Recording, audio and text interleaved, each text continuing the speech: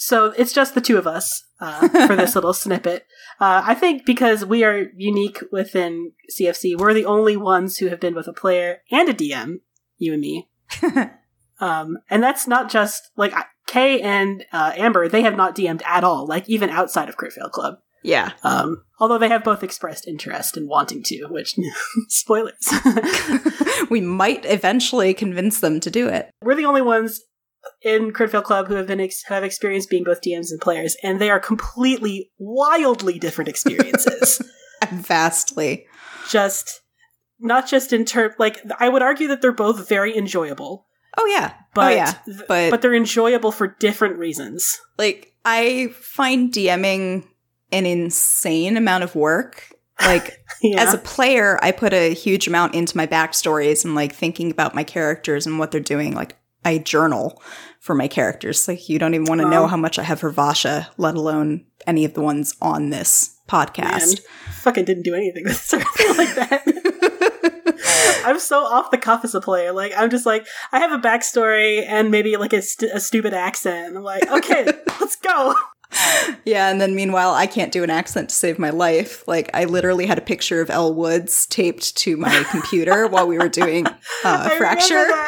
Oh god, I remember that. You did a good job with Selwyn's voice, though. I always thought you did a really good job. Like, It wasn't really an accent, it was just like an affectation, you know? Like, just a little bit higher, just a little bit ditzier. Yeah. My problem is that, like, as a DM, I have so many characters to remember, and the ADHD is real, guys. So remembering what I've done for any character from any given thing, it's not like your iconic Shemeshka, like, Shemeshka. One day we'll talk about Shemeshka. I think I'll save that for another time. Yeah. The story of how Shemeshka came to be is fascinating, and we'll get to that later. It's amazing. For me, being a DM, it speaks, like, obviously, for all two of you who listen to the podcast and don't know, I'm a writer. I've written a book. I've written tons of fan fiction, probably 300, 400,000 plus words of fan fiction. Yeah, it's over truly a couple insane. Years. Being a DM exists at the intersection of, like, my love of writing and my passing interest in theater that I had for like 8 weeks in middle school or high school. Oh god, I remember that. It was like, I was not a good actor. I'm not, but I learned You're better just than me. enough. Well, that's not, no offense. It's not saying, God, that sounds mean. You're fine. You play your characters very well. But I had, like, 2 roles in, like, middle school, and it wasn't great.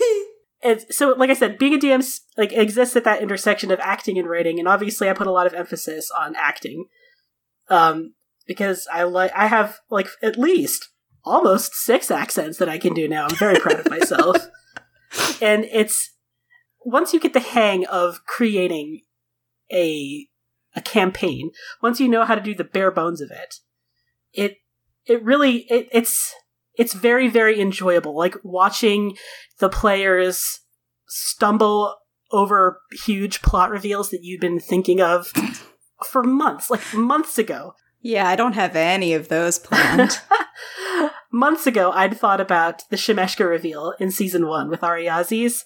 Like, I'd plotted it out with Kay, and we were cackling about it for months. And we just, the cataclysmic, the catharsis of sitting on this thing for so long and then revealing it and watching your players gasp. 10 out of 10.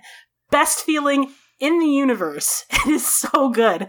It's like, and when Ren was revealed to be alive, that gasp. Oh god, yes. That will live in my soul forever. Yeah. Better than any drug. Yeah, no, it's very heady. Like, I know more about Chaz than probably any of the other players. So fucking jealous. I'm not used to not knowing things about all the characters, and it sucks. Well, and like, okay, so that's one of the things I struggle with as a DM is I like talking to my friends about my stories, and I like developing my stories with my friends and leaning on my friends' talents for writing.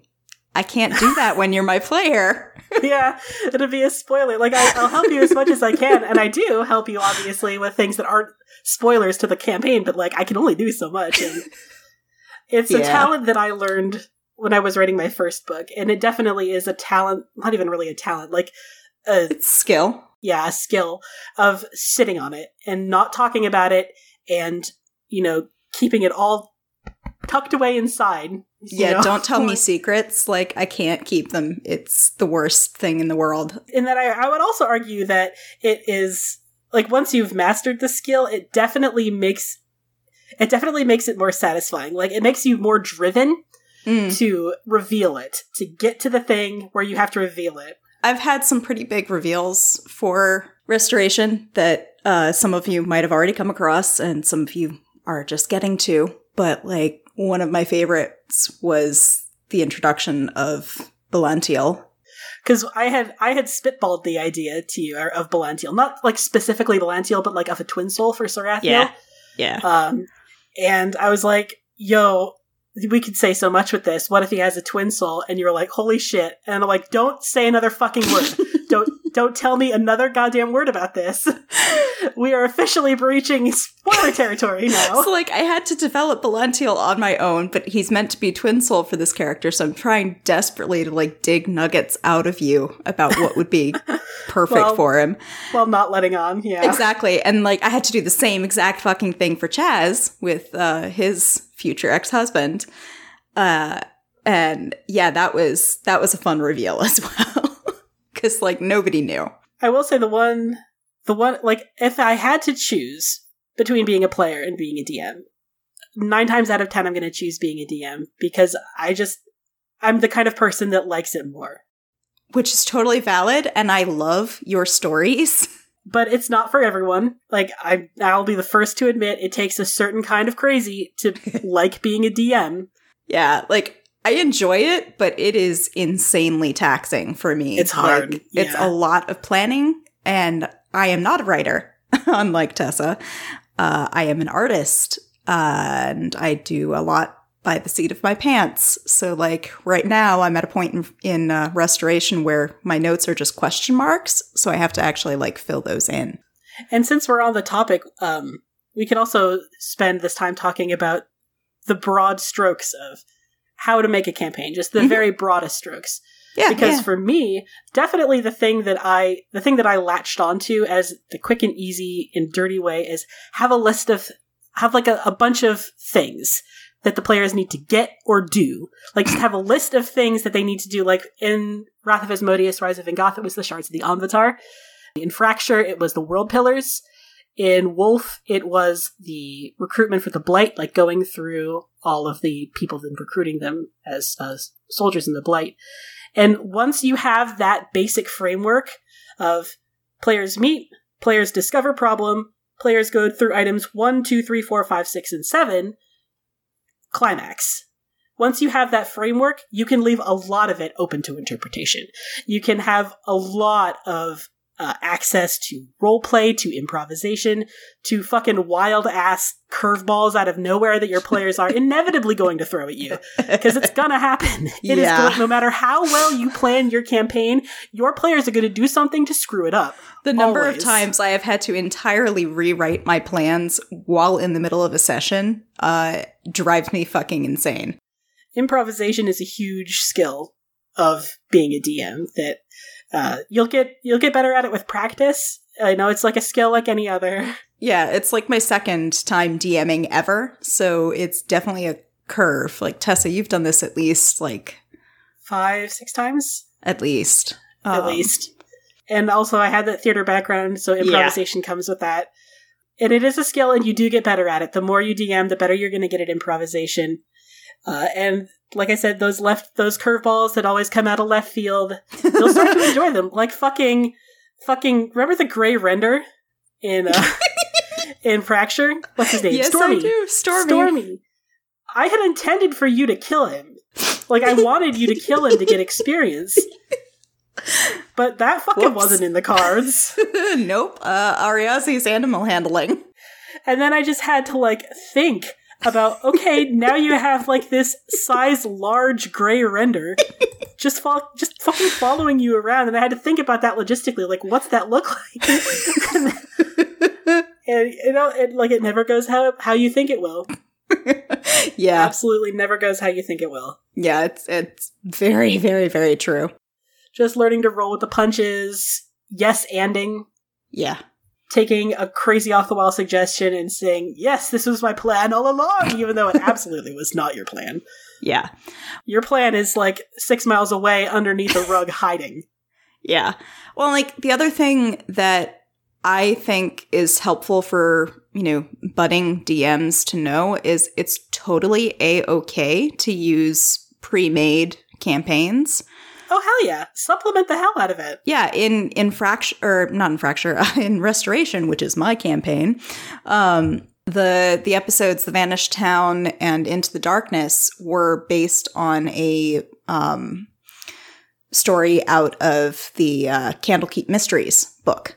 And I just used those to give ideas about a plot. It gave me goals. It gave me some loot, and it was very handy at a time when I was extremely busy and didn't have time to plot. And there's totally, there's, what's the saying? Good artists borrow, great artists steal.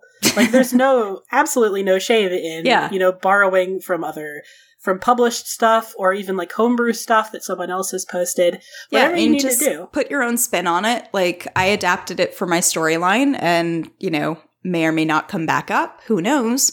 Who knows? No one knows. Yeah, no, nobody knows. And so, so my advice is if you want to DM, fucking do it. Just find a group of friends that you click with and just try. And the worst that happens is you say, this isn't jiving, and you just do something different. And I can tell you 9 times out of 10, if something is going wrong, when you're where you are the DM, 9 times out of 10, if you just ask the player, the problem will go away. Yeah. If you talk to them out of character and say, hey, what do you think about XYZ? And then they can give you their opinion and you can resolve, almost all of the horror stories that you read on Reddit, like r/RPG horror stories. Oh, God. Subscribe to that. And some of them are truly off the wall, but most of them, the top comment is, talk to the player. Just talk to them. Ask them what they want to do, what their expectations are. Yeah, half of my problems as a DM are trying to anticipate, and I'm like, why am I trying to do this? Why don't I just ask them what they want to do next? So that's how we came up with the plot line of rescuing Gwen's mom. You come up with different character beats from what your players want to do. Because interpersonal problems are going to be a problem as a DM and as a player. And just as a person, man. It's all the same crap. If you get into an argument about what a particular role meant or whether advantage or disadvantage should or should not apply, fundamentally it's just going to come down to maybe that player was just having kind of a shitty day, Yeah. It's all just interpersonal skills. And if 9 times out of 10, if you set your expectations, if you mean what you say, your campaign will be fine. So if you want a DM, fucking do it. just do it. The world needs more DMs. I wholeheartedly believe that. I like doing one-shots is the thing. I don't really like long campaigns. And it's really funny because, setting out to do Restoration, I had a very strict idea of, it's going to be exactly 30 episodes. I'm going to have this 10 episodes be this arc, this 10 episodes be that arc, this 10 episodes be the conclusion. Yeah, we're at episode 28 now and nowhere near the end. We're getting close, but... Funny. You're a funny woman. Yeah. Funny fucking person, Lola. Yeah.